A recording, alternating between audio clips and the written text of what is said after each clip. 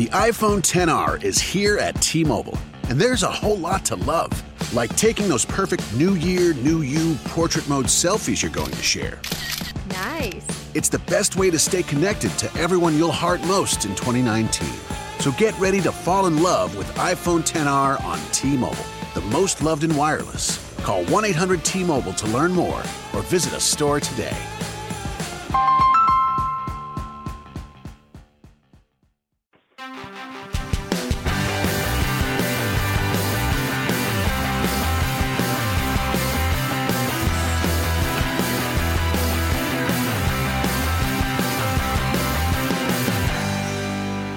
Welcome. Thanks for joining me for another episode of On a Different Note. On behalf of myself, my co-host Bob Hughes, I'd like to welcome you. This is episode 164, and today we have with us special guest Donnie Hartman. And you know, Donnie has had such a long career. He has been involved in some of the biggest names in the rock industry. He's a songwriter. He's a musician. He's been, with us for a long time and has a lot of knowledge about the industry and how things have changed. So we're really looking forward to talking with him today. I'm going to introduce him in a second, but before I do, I'd like to thank today's sponsor. And today's show is sponsored by Norada Real Estate Investments. Are you having a hard time finding great investment properties? Unfortunately, the best deals are rarely found locally. Successful investing begins with the right properties in the right markets. Norada Real Estate provides everything you need to invest in the best deals across the U.S. Our simple, proven system will help you create real wealth and passive monthly cash flow.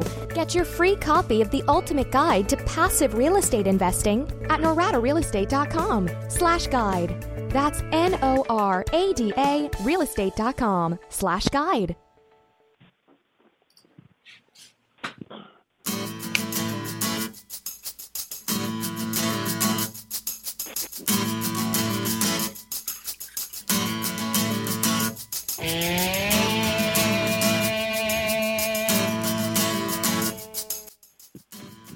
Donnie, I'd like to welcome you to the show. Thanks for taking the time out of your day today to be with us. We appreciate you being here and sharing so much of yourself and your information with us. So thanks.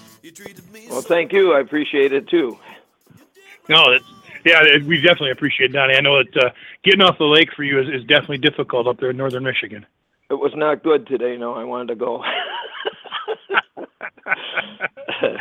We'll talk about fishing and its role in your career a little bit. For people that don't know Donnie, I met Donnie a number of years ago, and he's an incredible guitar player, incredible singer, and really kind of a rock. You're in the Rock and Roll of Fame in Michigan, so we'll call you a rock legend in Michigan, which is great because I don't think a lot of people understand sometimes the people that are associated with music in Michigan. But what I wanted to start with was to lay that groundwork a little bit with you in the Michigan music scene. I wanted to talk about your performance history from where it all started and when it started, and take us through where you are today with your musical career. All right. This is going to take a few minutes. That's all right. We got We started out, actually, I came up here, and what got me into this crazy mess was my mother took me to see Elvis Presley at Olympia Stadium in Detroit, which was the hockey stadium, in 1957. And I still remember her. We were driving away from the place, and my mom goes, "Well, Donnie Hartman, what'd you think of that?" And I went, "Wow." And she says, "So what are you going to do?" I says, "I'm going to do that." And she goes, "Okay." It was kind of a kid thing, Sure. I said, "Someday I'm going to play that place." Well, we played Olympia Stadium so many times it was ridiculous. So that's one of the great parts of my life in this crazy business.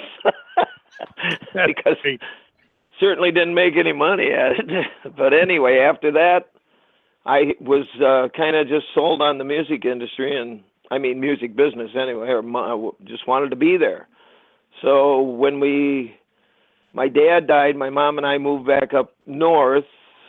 We were in Detroit at the time, and people say I'm not a Detroiter. Sorry, pal, I lived there. I lived in the rottenest part of town for a long time. I lived in Detroit when a kid like me, my age, could walk downtown and not be afraid to walk around and take the streetcar down to the end of the Ambassador Bridge, where my dad was an engineer down there, and he'd tell the engineer guys, my son's going to be fishing down by the Ambassador Bridge. I'd like you to keep an eye on him. That's what it was like. It was crazy. But anyway, back to the music thing. Then my dad died, and we moved back up here, and I was in heaven because I loved it up here. And we moved to a little town south of Alpena, Michigan called Ossineke.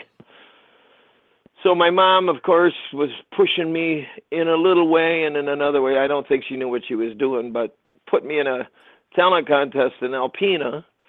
And at that talent contest was my drummer, who I didn't know then, Bobby Rigg.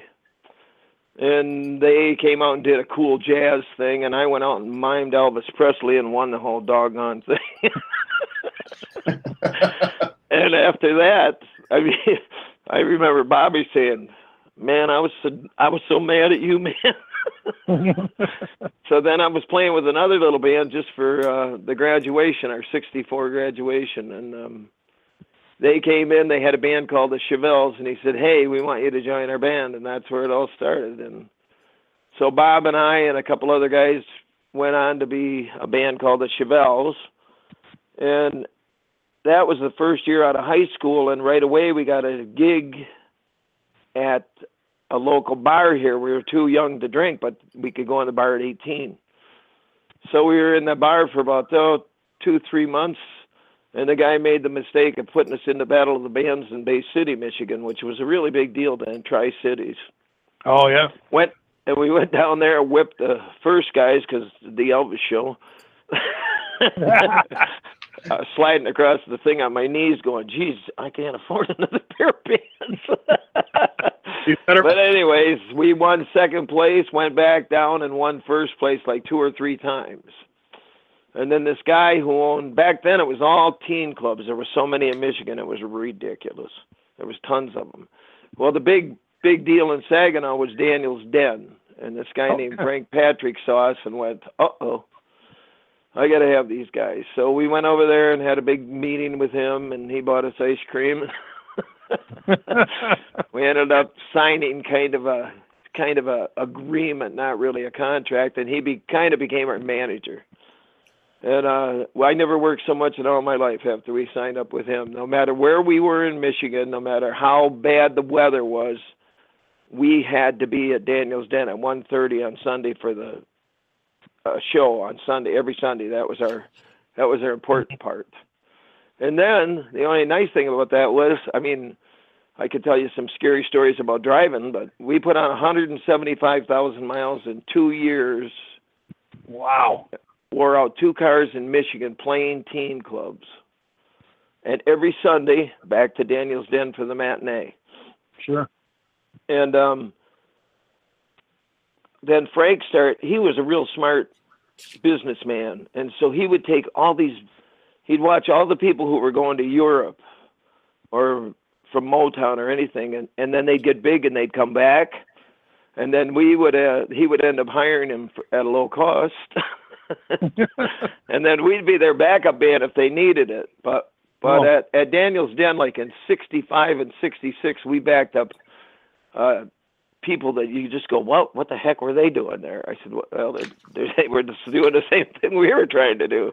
So here's Joe Cocker and the Grease Band we played with, the Byrds, and then the big one was Sonny and Cher. He booked them for 5 dates, and he had built these little, I don't know what you call them, Daniel's Dens in all these places. We had one in Alpena, one in Carroll, and a big one in Houghton Lake. So here comes Sonny and Cher, and they send a piano player in to go through this stuff with us. They'd been in Europe for I don't know how long, and they had hits like crazy, but he had already signed them to lower money.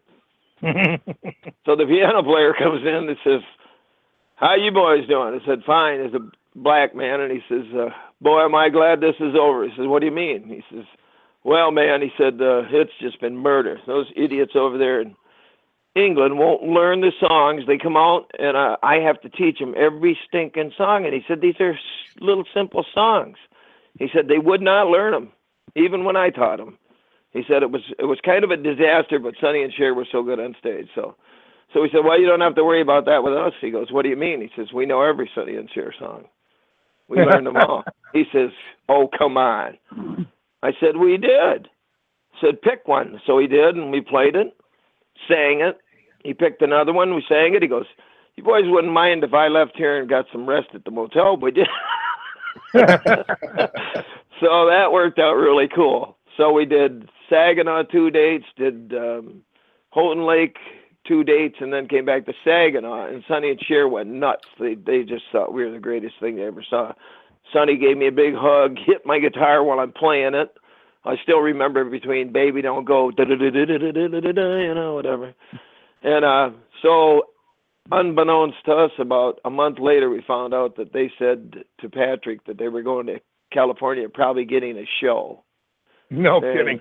Would love to take us with them. Well, that never happened, of course. That's the first nasty thing that happened in the music business.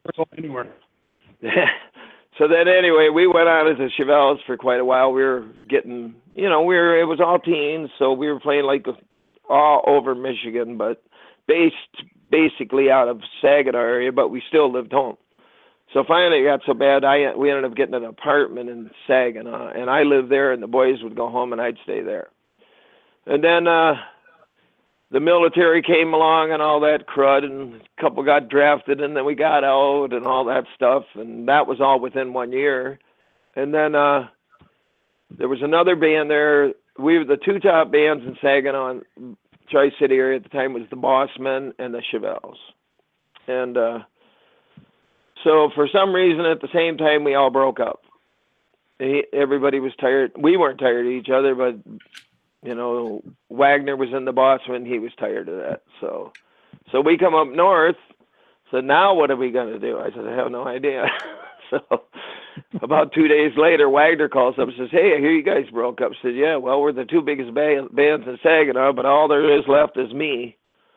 So we said, you want to do something together? So we went down to his apartment, upstairs apartment, rehearsed for 3 days, learned all the songs he knew and we knew. Back then I had a memory. And we went back home, got our clothes, and went straight down to Cleveland and played a place down there that all these it was like the Jet Set place. It was called Otto's Grotto on the bottom of the Statler Hilton Hotel. And man, you talk about exciting. That was nuts. And then while we were down there, Wagner had been taking all these young guys from Saginaw to make money down there to the studio, 4-track studio, would record singles on them so they could come back and get them. And back then we could get airplay on all the stations from Flint to Saginaw. Any local band could. Yeah, you didn't really need an A&R man in the label. You just kind of pushed them yourself, correct? Right. Everything was pushed ourselves, right? We did it all ourselves. And, we were all friends with those guys because we were all doing their shows. They were DJs at the show, and then we'd play. And so we were it was kind of a big music group. But so that worked out.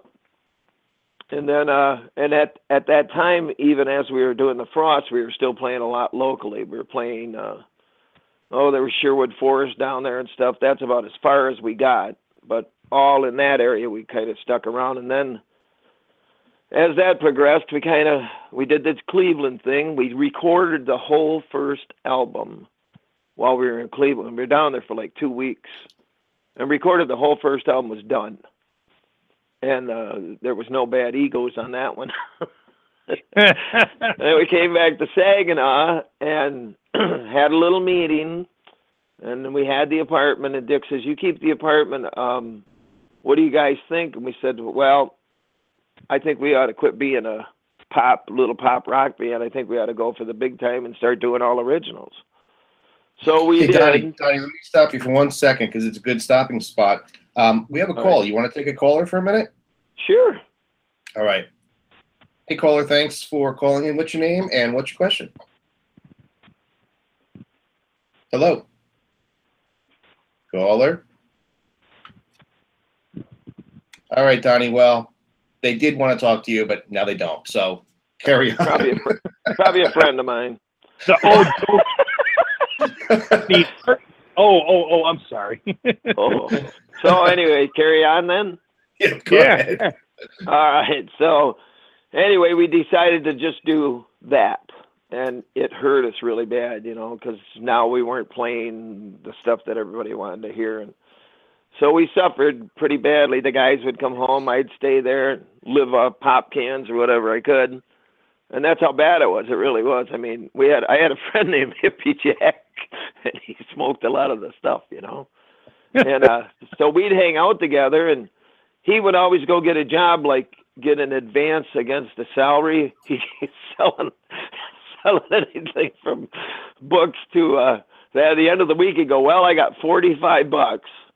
He says, I'm buying some weed and I got beer money. Let's go out. So we go out to the local bars and drink till the money was gone, and then that was it. We go out every weekend like that. It was pretty funny. Yeah, start over the next week. Yeah. Then go starve for the rest of the week. Yeah, eating whatever the heck you could eat. But anyways, that's how that progressed. Well, finally, somebody heard about us and said you should play the Grandy Ballroom. So we called up Russ Gibb down there, told him who we were and everything, and he says, yeah, I've heard a lot about you guys. He said, up and coming. He says, I'm going to try you. So we went down there, and that was our big break in Detroit. We played the Grandy.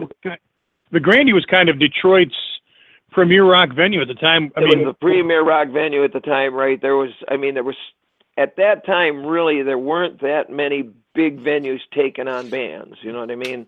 Even Cobo Hall, all that stuff, that all progressed within a year's time. I mean, all of a sudden you had, Meadowbrook and DT Energy Theater back then was Pine Knob, you know, and all these places all of a sudden saw how fruitful it could be to use, you know, Michigan bands there. And the Grandy Ballroom was like the premier, it was like the Fillmore's on the West Coast, but it was like the premier place for anybody around the world to play. If you played in Detroit, you wanted to play the Grandy Ballroom.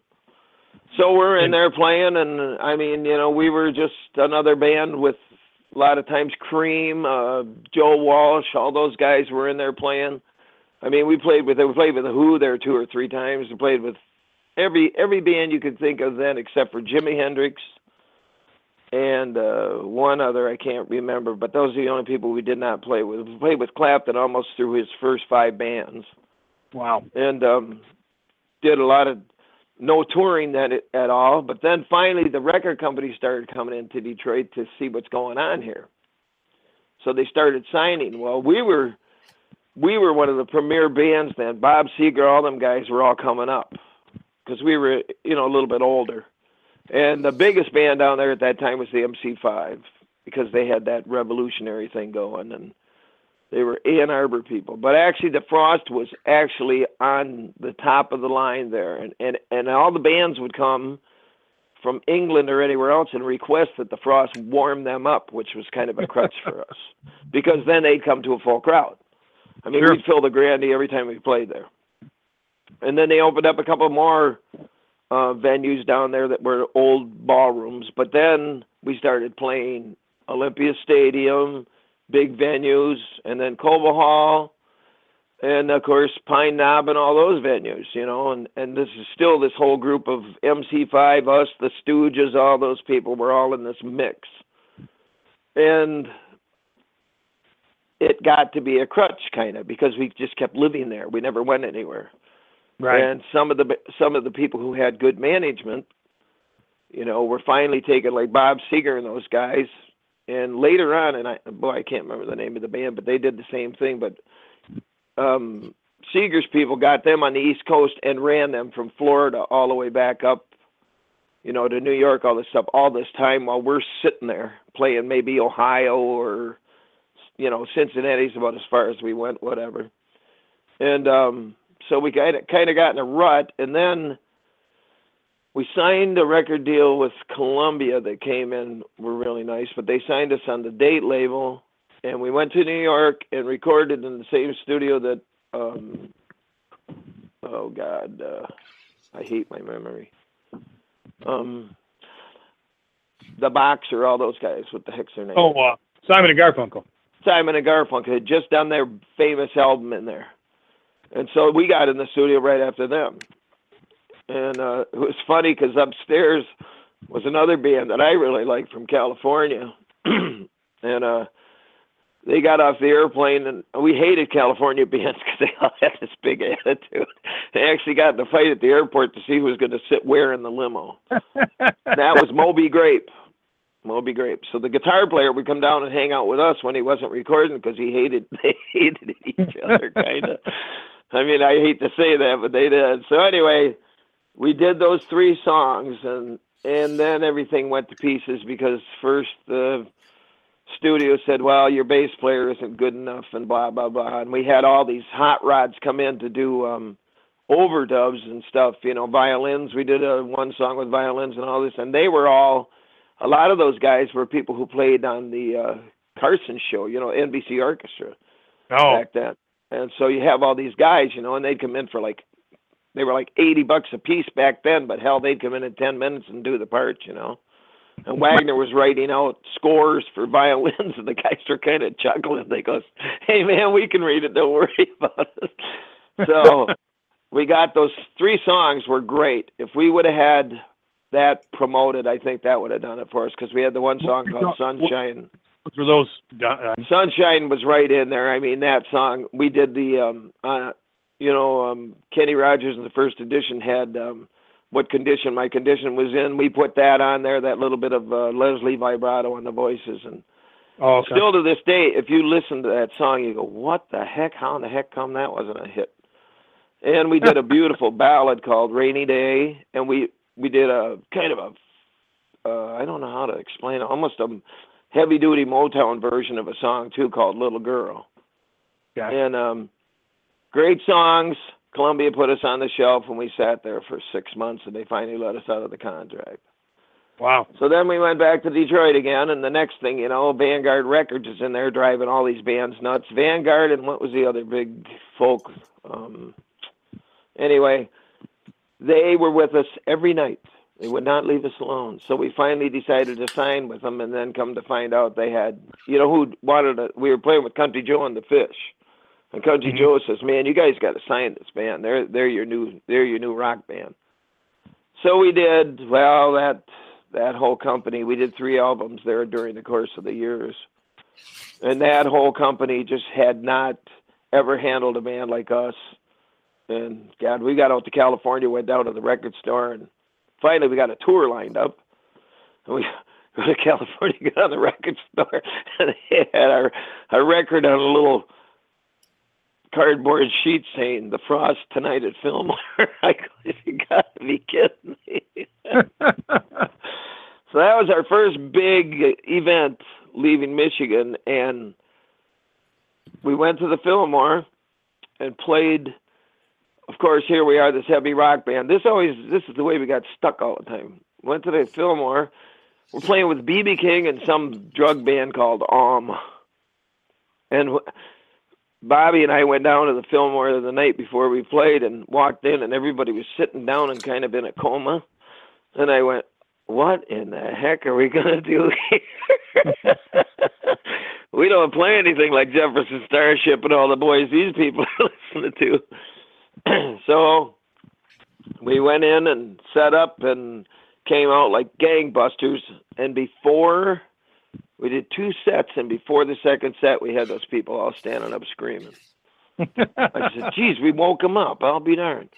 And BB had played with us before, too, so he was happy because he said, the end of the night, we're jamming, man. So we did that 3 nights, and we tore those people up and never, ever talked to anybody in that building, never saw Bill Graham, nothing. And finally, the 3rd night, when it was time to get the dough, we go into this big office, and there's Bill sitting there, and he goes, how you guys doing? I said, fine. He says, I hate your band. His first words out of his mouth. I go, what the hell are you talking about? He says, I'm sorry, but I don't like the energy bands. I had an MC5 out here. I'll never have them back again. I hated them. He said, and I hate your band, but I will have you guys back. I can't believe what you guys did to an audience that should not even have, reacted to you guys. And you said you got standing ovations all 3 nights. I give you a ton of credit for that. And I'll have you back. That was pretty weird.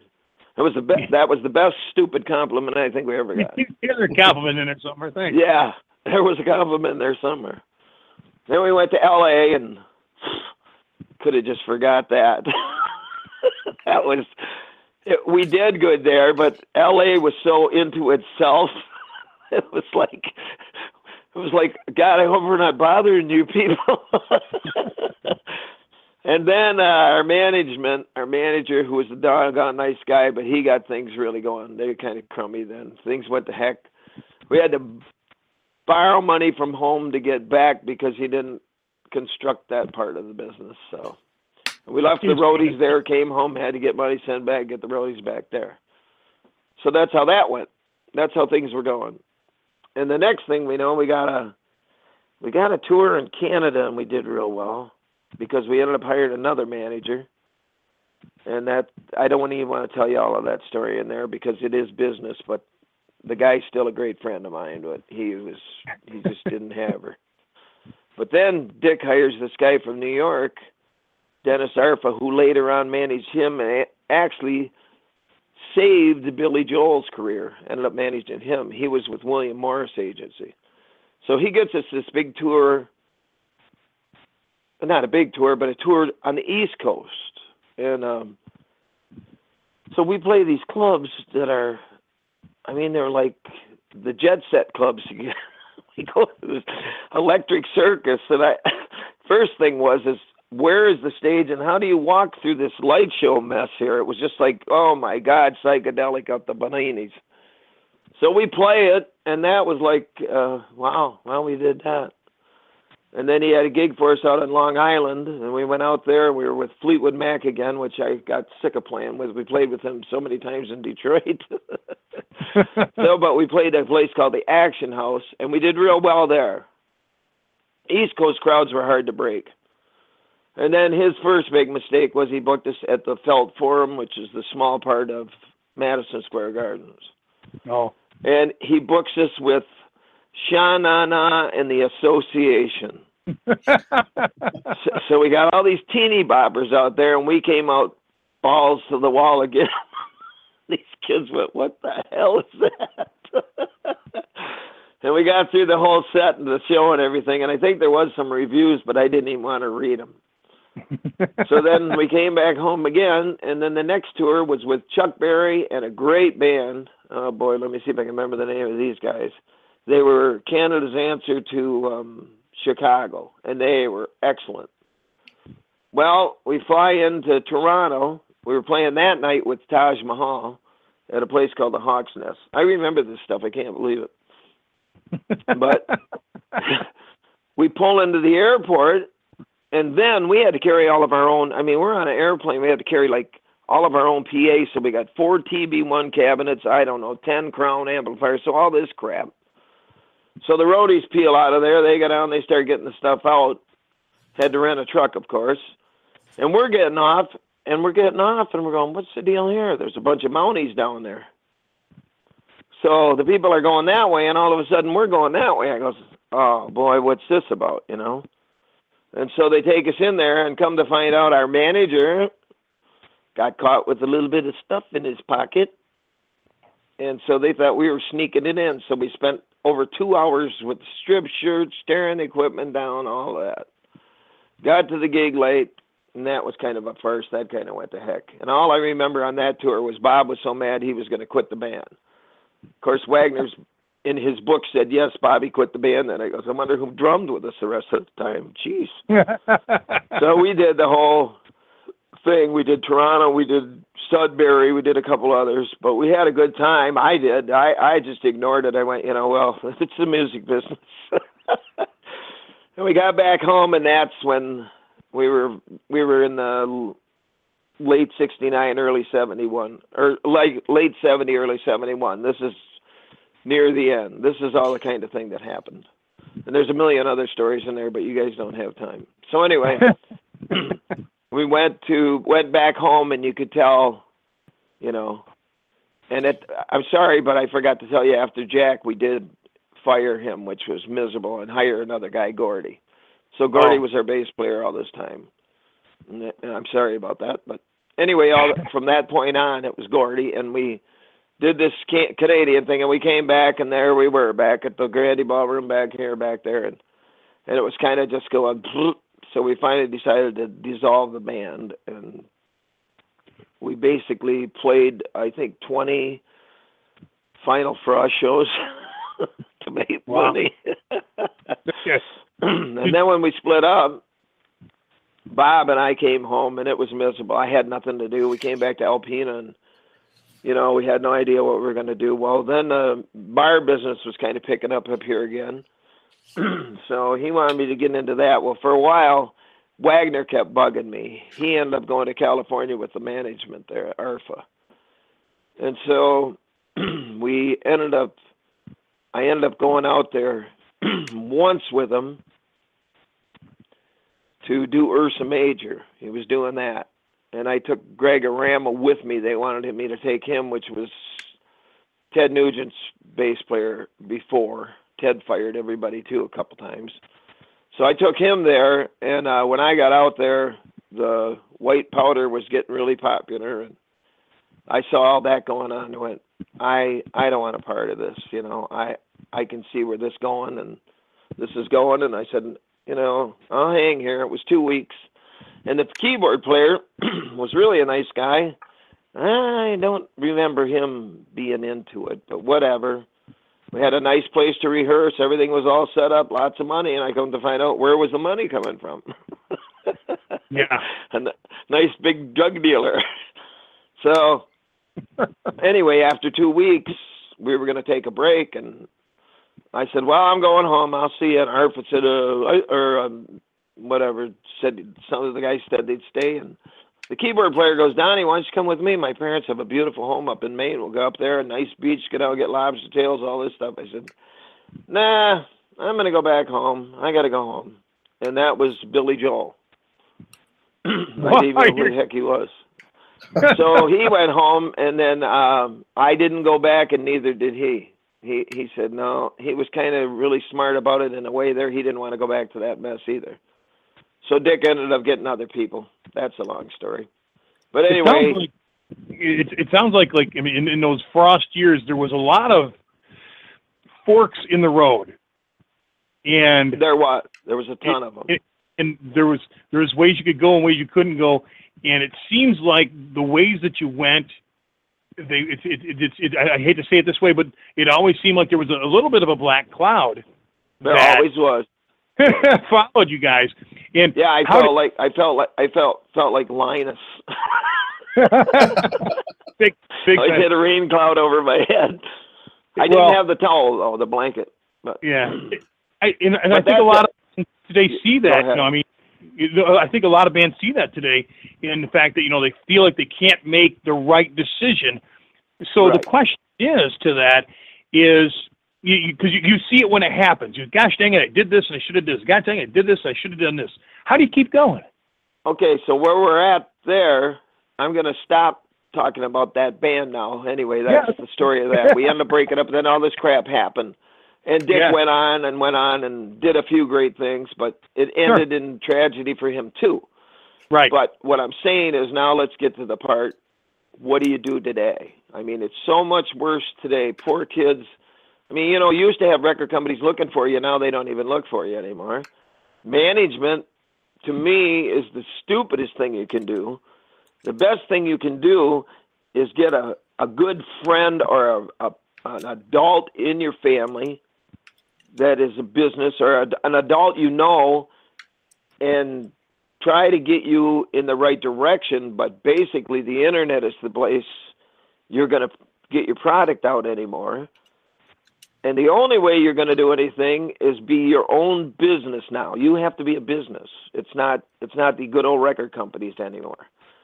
And you have to get out and travel till you're almost ready to die, because all those people that have made it, that's what they're doing. And even the country stars now, if they didn't travel, they wouldn't sell records like they're doing. Some are still selling millions of copies, but basically it's over the internet. And then you got people like Taylor Swift, and Joe Bonamassa is a beautiful, beautiful painting of what a band should do today, because I really I look at what he's done. He was 8 years old. His dad said, if you're going to play, you're going to have to run your whole thing, because they saw where the record business was going. And he played like with B.B. King when he was 8 years old, you know. And this guy's 38 years old now and got Joe Bonamassa. I mean, you go to his site, it's a store. He sells this, he sells that. He's out. I mean, he's basically a solo guy, but even a band, you know, you have to get yourself out there. I really don't have an idea how you do that anymore, you know.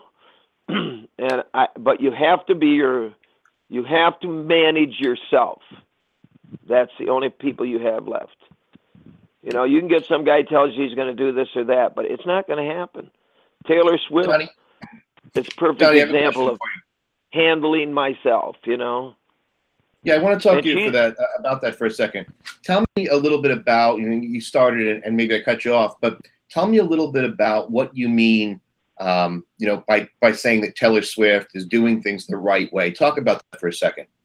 Taylor Swift is a really sharp cookie. I mean, here's this gal comes out as a young gal, but all of a sudden she's saying, look, you're not doing this to me. I mean, she told Spotify and all those companies, you're cheating musicians. You're taking their money. I mean, God, these young guys are out there. They put I got songs on.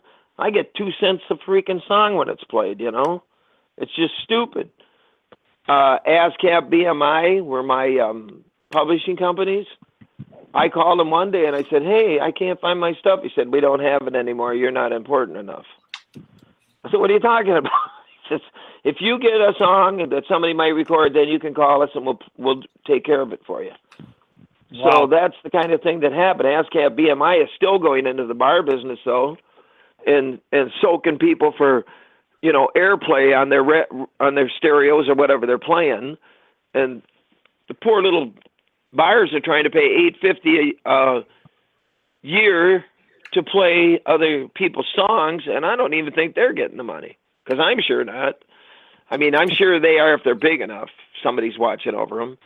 But Taylor Swift says, you know, the heck with you guys. This is ridiculous. So supposedly her and her buddy Kanye, who she doesn't like that well, but they got a group together, and they're trying to build some type of publishing company or something that will help young musicians so they can sign up and get a fair price for their product. So, but I mean, it's down to that. When I listened to Joe Walsh one day, he was so cool about what's going on. He says, I feel sorry for young bands. I mean, he said, God, it's nothing like when we had it. We were crying about how tough it was. We had it made, you know. I mean, if I had a band today and I was young, had this band together, you know, it happens to you. If you're really good, you end up playing parties and big venues where you make a lot of money, you know. Why would you go on the road and kill yourself? Well, if you want to be somebody, that's what you have to do. You have to create an audience for your product, worse than we did. Back then, you know, I mean, if Bob Seger would go out and do this stuff, had great management. That management pushed him everywhere. Everywhere you went, you know, you'd see the name, ba, ba, ba, you know. And they'd sell records, but now you can't do that anymore. You know, you can sell records. YouTube's really kind of taken over that market, and Facebook as well. I mean, MySpace is probably one of those that came out that said, hey, you know, we can do this ourselves. We don't need a record label, because now we have the medium and the computer and the internet and to be able to get our music out. And that's where it all went. Yep. But that's where it's gone. It killed the money end of things. The money is gone. But, you know, if I was a young band, too, like, I'd have 20 things on YouTube. I'd have 20 videos on there. I'd keep punching them on there till people are watching that. When you see one stupid video on there go viral and 3 million people watch it, you know. So I would be doing live shots of my band, everything. That's one of the ways to do it. And then you have to promote yourself, and most young people are into the internet hard, so there you go. That's one of your big venues right there. So what you're saying is probably the biggest thing that you have to do, and it hasn't changed, is the promotion side of things. It's just promotion is still number one. Yeah, number one. recognizing the media that's going to get people's attention. Right. And figuring out how am I going to get from here? How am I going to go to Europe? Europe right now is still one of the biggest. It's so much better over there than here music-wise. Because here, everybody has a category. You know, your rap or your country or your not country or pop country or whatever. In Europe, everybody still appreciates everything from blues to, you know, pop rock and everything there, but they appreciate so much more than here. Here, we're spoiled. It's like, I'm not eating at McDonald's again today. I'm tired of it, you know. And over there, but it's hard to get over there too. But there are, you know, people over there that are traveling. I mean, there's some people I know here. They go there every winter and just try to keep playing. But I really wish I had a simple thing for it, but what we just talked about. You have to use the public things you have. You have to use YouTube. You have to use MySpace. You have to use all these venues, you know? You know, it seems, Donnie, like when you were playing that you had to rely heavily on somebody to promote you, and not at all to suggest that your band wasn't successful, because it was, but it seems as though, you know, you might have had people taking advantage of you because they knew that you were young and eager and hungry. And so, you know, do you feel that, you know, new musicians today still have to worry about being taken advantage of, since it seems as though the idea of having promotions and marketing have sort of come back to the personal level where you're able to promote yourself and you don't need a lot of money. You don't necessarily need to rely on a third-party manager. Do you think that young musicians still have to worry about being taken advantage of? No, that's what I'm trying to say. You have to take responsibility for everything yourself. You have to do that now. You can't, if you depend on somebody else, what you're doing is you're just buying into more money that's going out. Because, you know, you can get this guy to do this, now he's going to do it. Why can't you do it? Why can't you do the YouTube stuff? Why can't, you know? And Right. It's so easy now. I mean, you can get a camera, you know, everything is so digital. You can get a camera and build yourself a little set in your basement, or go to a bar that's really nice, or do whatever and tell them, hey man, can we use your bar for a couple hours? I'm sure the guy'd be happy to do that. But like you said, you are the promoter nowadays. The man in the band that's got the most control of the band is the guy. Okay, here's what we're doing. And now, you know, back in the 60s and 70s, you didn't have that ability to have something go viral, to put a video up somewhere. When, I mean, you were pounding the pavement, going from venue to venue and touring and trying to get people, you were trying to build that buzz by doing it door to door. Now it's you just sit in your house and you push stuff out on the internet. Yeah, basically we were door-to-door salesmen, and we were working for a company who was your manager. You know what I mean? He was promoting you. I mean, it was like you were. Well, it's almost like you were a religious person. Your church is there. That was our management, and we went out door to door selling Bibles. You know what I mean? That's the simplest form there is. That's what it was all about. And you can't do that anymore. It's ridiculous to have a big management who are taking more money from you. But what these kids need to do is get a little bit of business sense in their heads. That's the only way they're going to get anywhere. Well, that's, the music is always the music, and it doesn't matter what, I don't want to say it doesn't matter what the business end of it, because it's obviously important, but as a musician, and you've got there's little different things you need to do as a musician. You need to learn, you need to be creative, you need to, like you said, learn a little bit about the industry. You yourself, what's the most important thing you did right as a musician that kept you in the business for 40 odd years?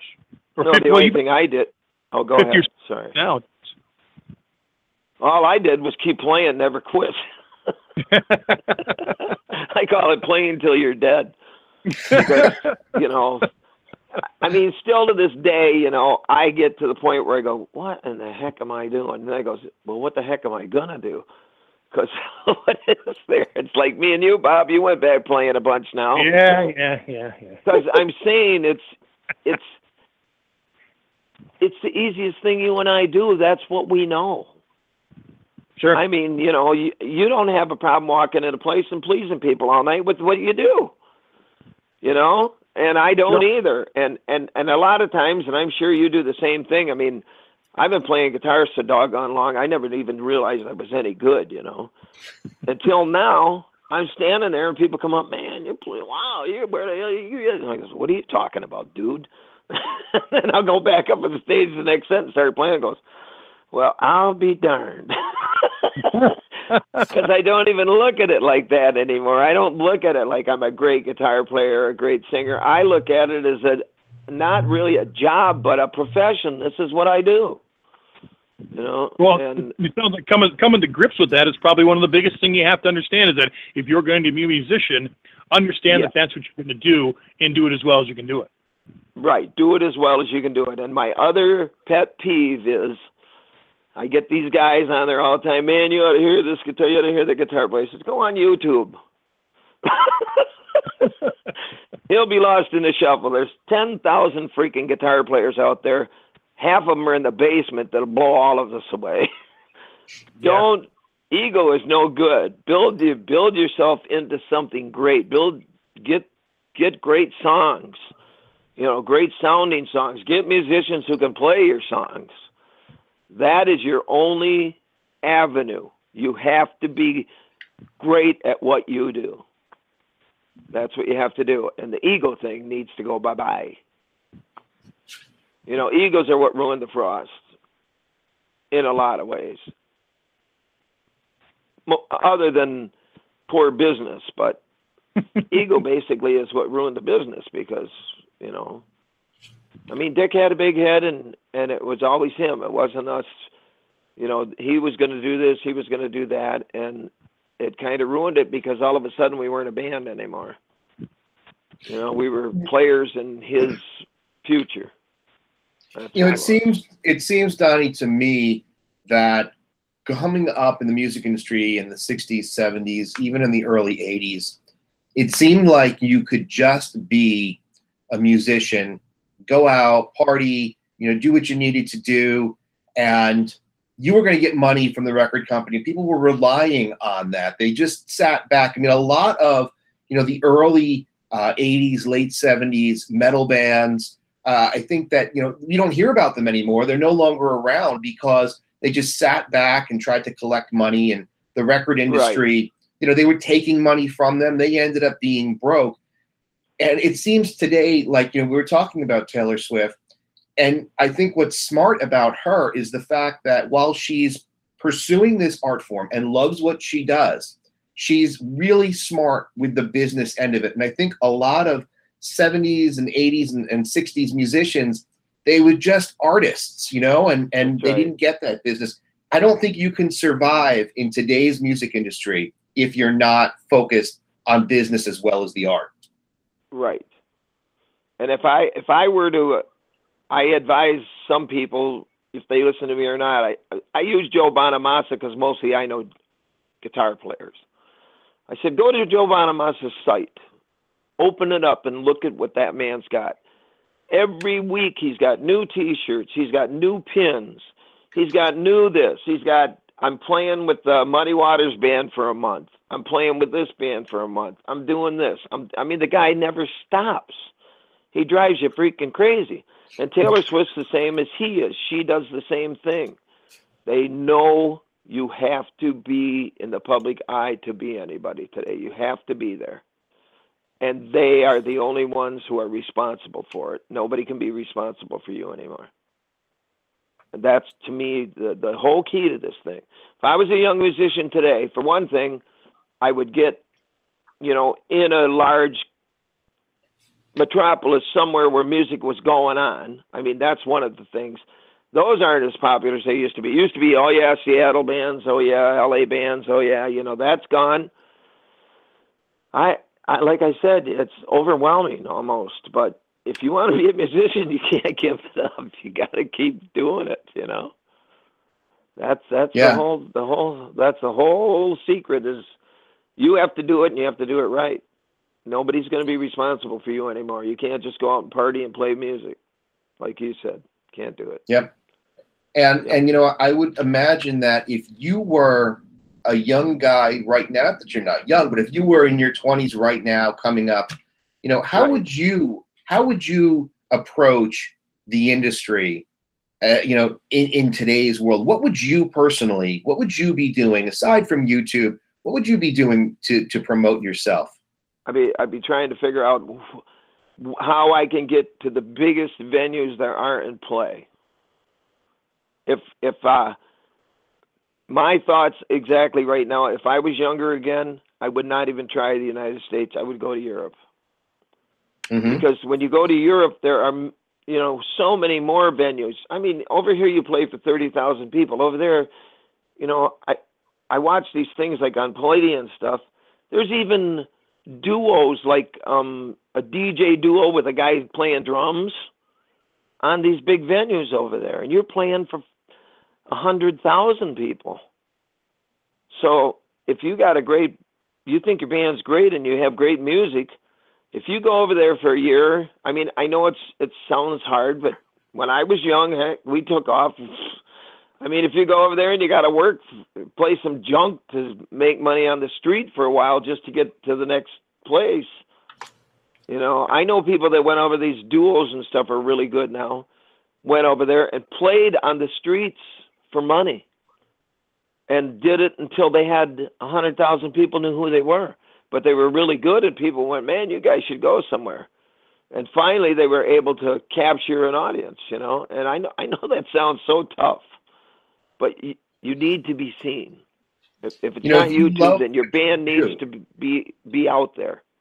If you love what you do, if it's really truly a passion, and you believe that this business of music is for me, you're going to go do whatever needs to be done. That's what you need to do. I'll tell you what. Here's a real simple thing I can tell you. It sounds stupid, but I fish a lot and I love fishing. In the 90s, I went down and did a bunch of bass circuits and spent every dime I had left for 2 years and fished these bass circuits down there because I would have liked to have been a professional bass fisherman. And if you think that's easy, that's as bad as the freaking music business.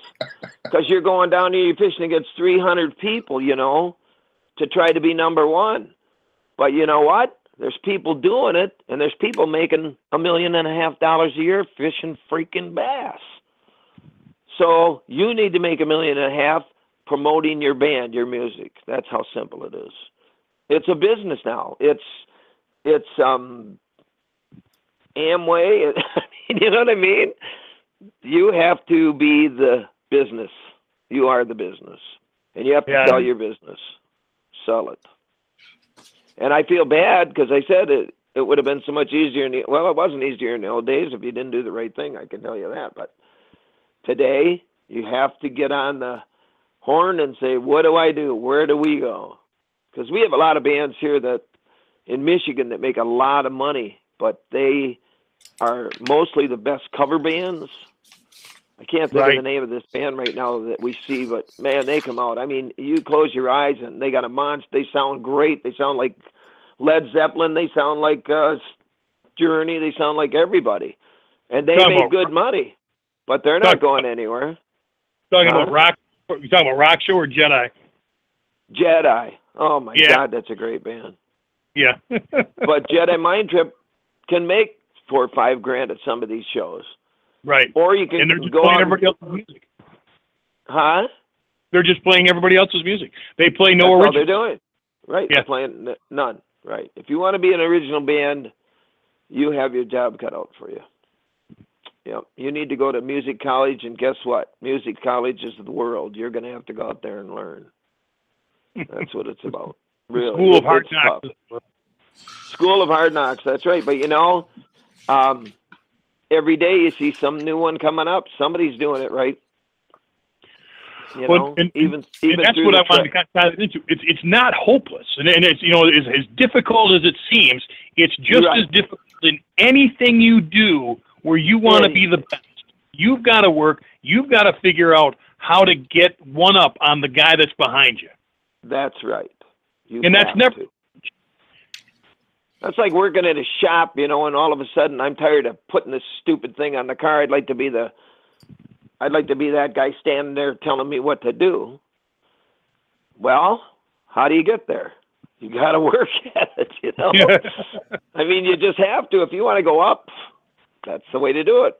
If you got a great band and you got confidence, or if you're a great songwriter and a guitar player, piano player, whatever, get in the freaking car and go find your future. That's what you have to do.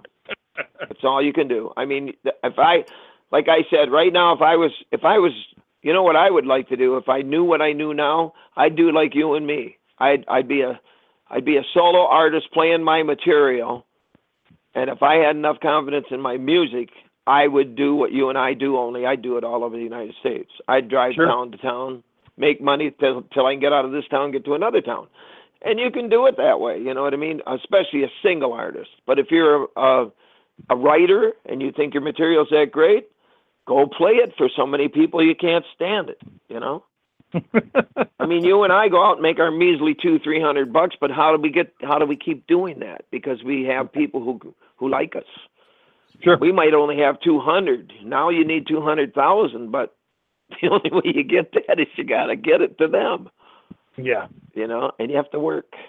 I'm sorry. That's lousy. It's never going to change. There you go. And you know, you mentioned people like Taylor Swift, and one nice thing about today's world is that you don't need to go and recreate the wheel, because you can take what some of these people are doing and you can model it. I mean, you're not right.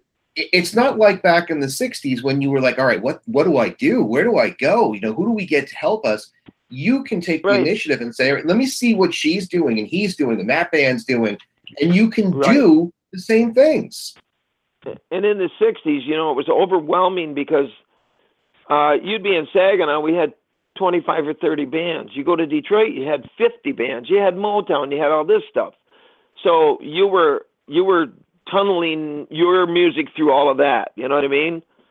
So here we are, we were like a heavy, I don't know how to explain the band, but the music was a little more technical. It was more pretty than, you know, with that raw edge.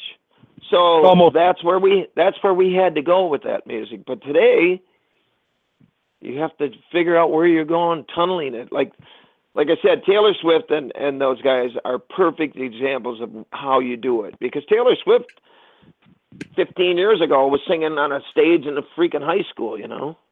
Yeah. So there is hope for you. You just, how bad do you want to do it? There you go. You know? Or you can come up here and play with me and Bob at some stinking tent. Anyway. Yeah. I love these. I'm sorry to say, but I feel bad for these guys who come up, man, I'm going somewhere. I'm doing this. I'm doing that. I goes, you're living in freaking Alpena. Where the only place you're going to go is get a job at Lafarge, because if you don't get the heck out of here. I mean, you know, that's how goofy it is, but that's how serious it is. I mean, it's almost redundant to keep telling it over and over, but if you want to do something, you are your own man. You have to do it, or your own girl. You have to do it. No, I think that's the most important piece of advice that, you know, you could give to anybody, because I think so many people are still living in this world, waiting for a handout, waiting for something to happen to them instead of making it happen. Yeah. Right. You can't wait. You have to make it happen. I mean, it's the same as being a model or a movie star or whatever. If you want to be a movie star, you move to LA and you go do all the crappy things you have to do, like the gal I love her on. Oh God, what's the name of that show I love with it?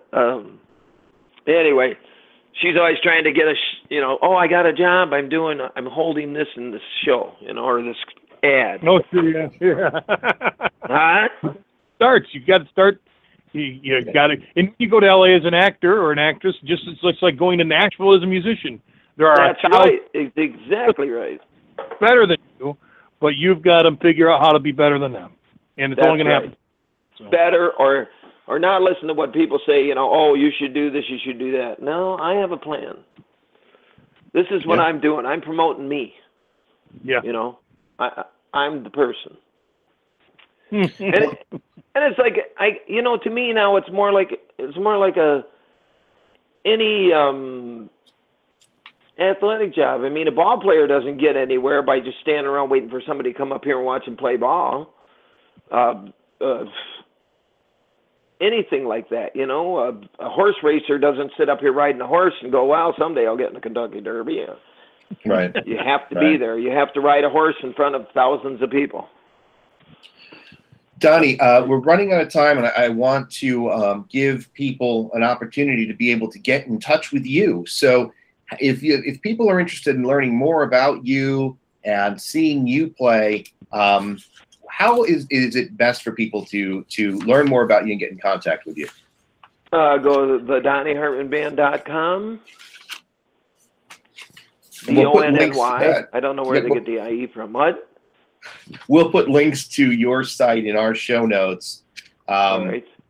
But you have a full touring calendar on the site as well. Right, So people, if they want to come and see you play, I mean, you've got dates, it looks like all the way through October. Yep, so far we do, yes. And we are the host band up in Mackinac now. That's great. Crossing, so. And probably next year, if all goes well. See, I'm still trying to promote me too. So, and get my band. I would love to get out of the bar business. And this is a beautiful venue up there. It's an all open air thing, and we're playing a great big stage up there. And it's more like a concert situation. And Right. now next year, if we get the gig, they're going to book us almost all summer, more money. So that's what I'm doing. I'm not trying to get a record deal, but I'm trying to promote the band to make more money so I don't have to sit in the bar or have the bar owner come up to me and go, well, there's nobody here. I guess I'll just pay you this and go home, Right. I hate that part. The promotion never stops. It never stops. Never. And I'm going to be 70 in January, and I'm really tired of promoting myself. But what are you going to do? You guys give your cell number to Donald Trump. Maybe he'll give it to everyone. I think so, yeah. Hey, you ought to talk to him about me and you going on the road with him. I'll see what I can do. You can sing the nice side, and I'll sing the bad side. There you go. But anyway, like I said, I don't, I hope this whole thing didn't turn anybody's dreams down, but that's where it's at. Work. You have to work to get where you got to be realistic. You got to be realistic. Yep. You got to be realistic. No, and I think that's super important for people to learn. Donnie, thank you so much for taking the time today to talk with us.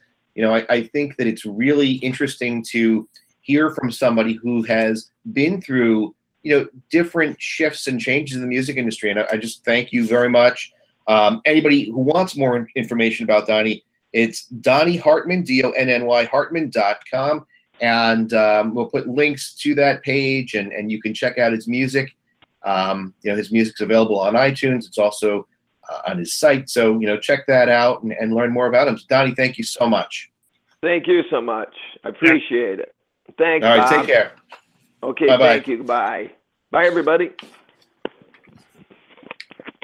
So it was good because, look, I mean, I know that, he was saying, oh, I hope I didn't burst anybody's dreams. But I think that that's not what he did at all. No. I think. And you got to tell people those things. You have to say, hey, you know what? I'm not going to sugarcoat it for you. You've got to work and you've got to self-promote. And it's not like it used to be. And there's a way you can do it, but you've got to figure it out. And you got to figure out what works for you. And you got to get out of. No one's going to. The one point that was really important that he made is no one's going to come and give it to you. Right. Absolutely. And I think that, I think that is being realistic. And I don't think that there's anything pessimistic or negative with it. I think that so many times, whether you're an entrepreneur, you're going to start your own company, you're a musician, you want to be a professional wrestler or a baseball player or whatever it is. So many times I think that you just think it's going to happen. They're going to come to me and I can just sit back and that's not how it works in any industry. No, Actually, the one good example you gave, you can kind of tie into, there's thousands of really good guitar players sitting in their basement hoping YouTube will save them, but they're not getting out of the basement and going and playing or doing this or taking their music to a larger audience. And that's a great example of sitting around and wait for it. That's the baseball player that's really good that doesn't go to the tryout camps, that doesn't go to play with better teams, that he just sits there where he's comfortable and waiting for somebody to come. It's not going to happen. You have to take the ball. Right. You have to run with it. Yep. And, he also made a good point about, if you have a good band and you want to, make it and you're not making it here, go somewhere else, go to Europe.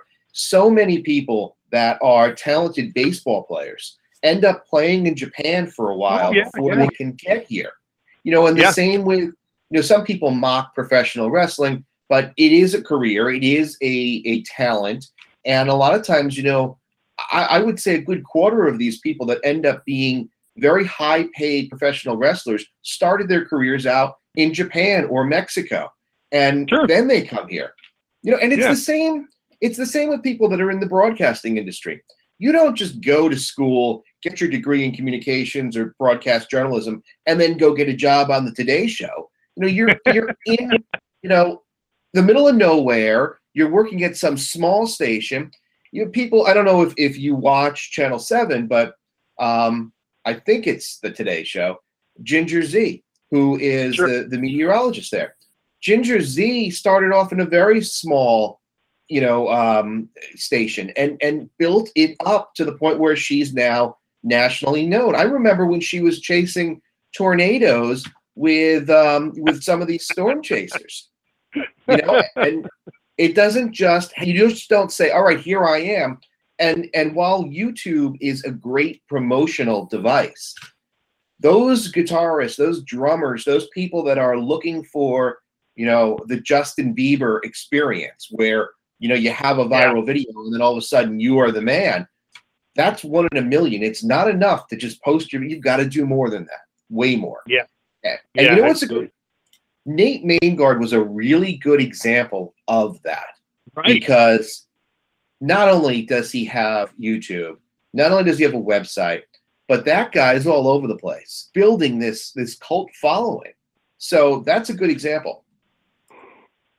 Yeah, no, Nate is a very good example of it. Yeah, because you've got to take everything and control. I mean, you don't have to control everything, but if you want to make sure it's done the right way, what's the old adage? You want something done right, do it yourself. He's making sure that he does it himself and he holds it out there and he keeps control of it. And maybe he could be bigger than he is, but maybe he doesn't want to be. Oh, and maybe that's gonna come in time because he's setting the foundation. Right. Yeah. You're building a good base and eventually that'll grow. Yeah. That's a very good point. Yeah. So, I mean, and he's a very good example of that. So, it's like anything, we talking with the Willis clan, here's, I don't want to play the nylon string guitar. Well, no, you're going to play it and you're going to learn it. You're going to like it. And gosh, Dad, thanks for making me do that. Yeah. There's different ways that you're working hard and there's different reasons you work hard. But the fact of the matter is that's the overriding theme is you work hard. You know what you're doing and you go for it. You don't sit and wait. And you start at the bottom. I don't care what people say. You start at the bottom and you have to get through that idea of, well, I'm too good for this. You're never too good for this. Yeah. You have to. I think that idea is like, it's become antiquated for some people. Start at the bottom. Why do I want to be an actress? Why do I have to be a waitress? You know what I mean? Yeah. It's like, well, wait a minute. You got to wake up because it doesn't just happen at all. So, yeah. It sounds to me like, Donnie clearly is a successful musician. He is, his music speaks for itself. But I think that as he was developing, I think that probably he was taken advantage of at some level because, it was different back then. And some of these bands that he played with, they went on to become, really super huge, well-known people, Fleetwood Mac and Bob Seger. And it seems to me like he might have gotten taken advantage of along the way. Oh, absolutely. Yeah. Yeah. That was I think it was very easy to do back then because it was probably more focused about the music and you did put your, back then the model was put your your career in someone else's hand and let them run with it. Led Zeppelin was really one of the bands that stopped doing that. Led Zeppelin started their own label. Led Zeppelin had, everything as much as they could control. Jimmy Page is a huge control freak. He has everything that they've ever done, pictures, tapes, and he wants to control that image, and he's always been that way because he was taken advantage of back, prior to the Yardbirds and stuff, and they really set that mold in place when they started Swan Song Records and started producing their own. And why are we giving all these record companies our money when we have enough money to do it ourselves? And from that example, look at what we have today. You've got people like Gene Simmons of Kiss. They own everything Kiss. I mean, you can't say the word Kiss without having to deposit a penny in their piggy bank. Yeah, you'll be getting a bill later today. That's twice. And then you've got artists like Eminem. I mean, there's a Michigan artist with his own record label taking control of, and that's clearly a different music genre than what we've been talking about. But Jay-Z, all these people have really taken it to the extreme based upon, I think, the example that Led Zeppelin set. Yeah. I think Kiss started Casablanca was their label, I believe. Yeah. And so, and Kiss is no joke because if you screw them over, they're suing you. They're they have protected that image and that brand like no other. I mean, what a good example. Yes, they have. But those are all good examples. Like I say, of someone controlling their own destiny, recognizing what they have to do to make sure that they succeed. And that's what's starting to be. It's even more so now than it ever was. Yep, absolutely. All right, well, that's going to do it for today. On the way out, we're going to listen to Give My Heart to You by Donny Hartman, so we can check that out. But before we sign off, I just want to thank everybody who has subscribed this week, and received a lot of positive feedback on our prior episodes. We got a lot of good feedback from the Willis Clan interview, and appreciate all of you who follow, subscribe, comment. A lot of activity this week, and really, really appreciate it. I think personally that we can learn so much, not just from the entrepreneurs that we interview and talk to on the Thursday show, but from the musical guests that we have, because it's a different perspective.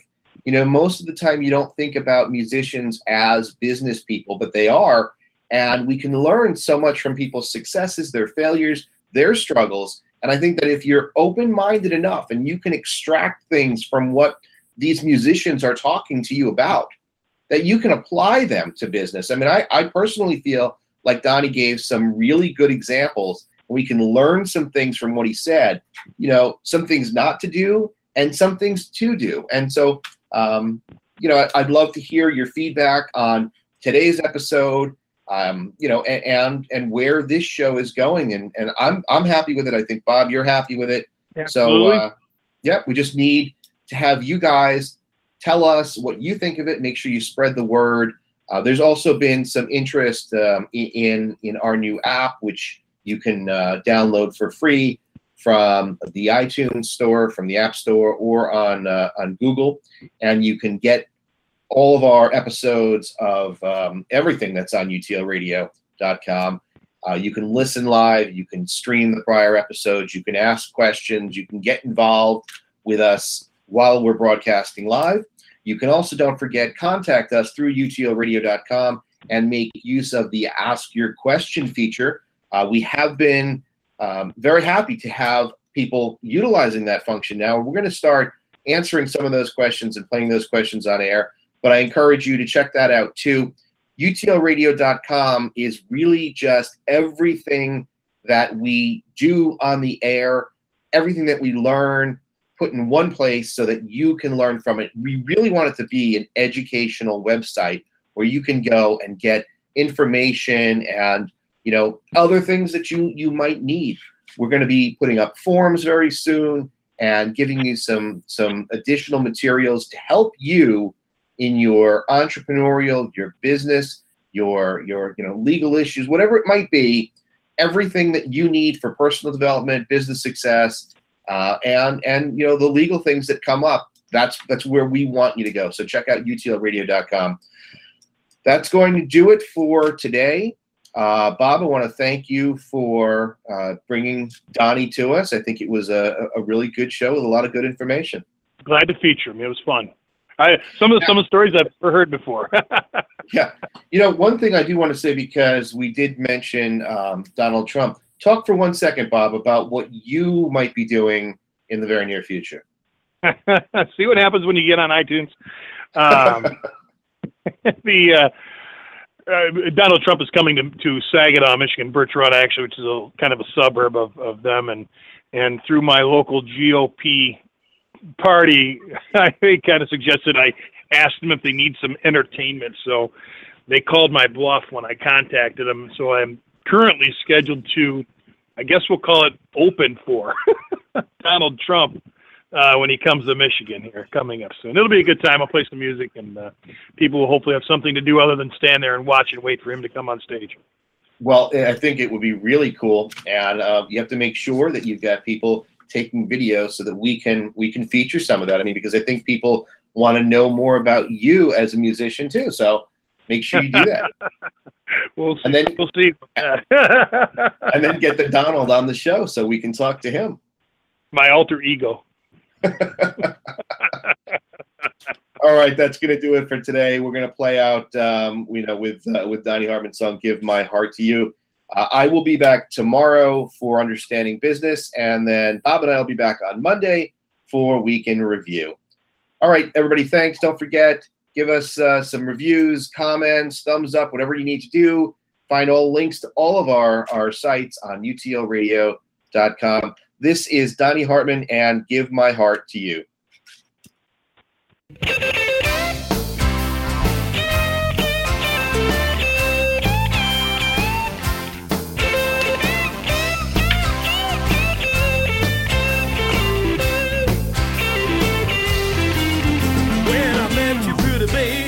I knew it was for good this time.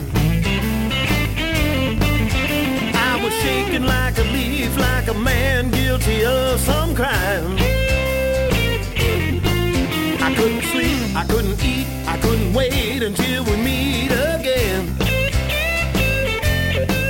I was a man on a mission, I knew I'd get you in the end.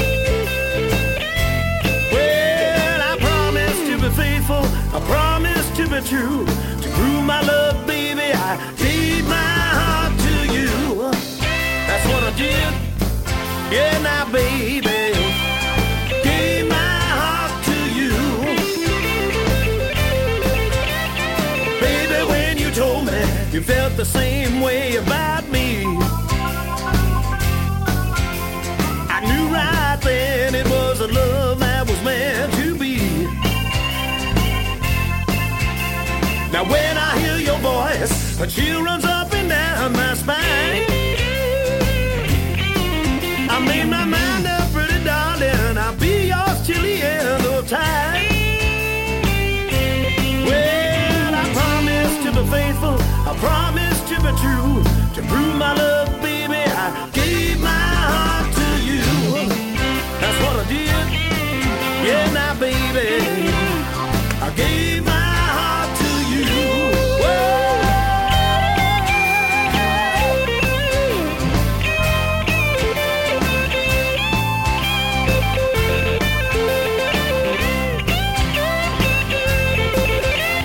I'd love to hold you, baby, in the middle of the night.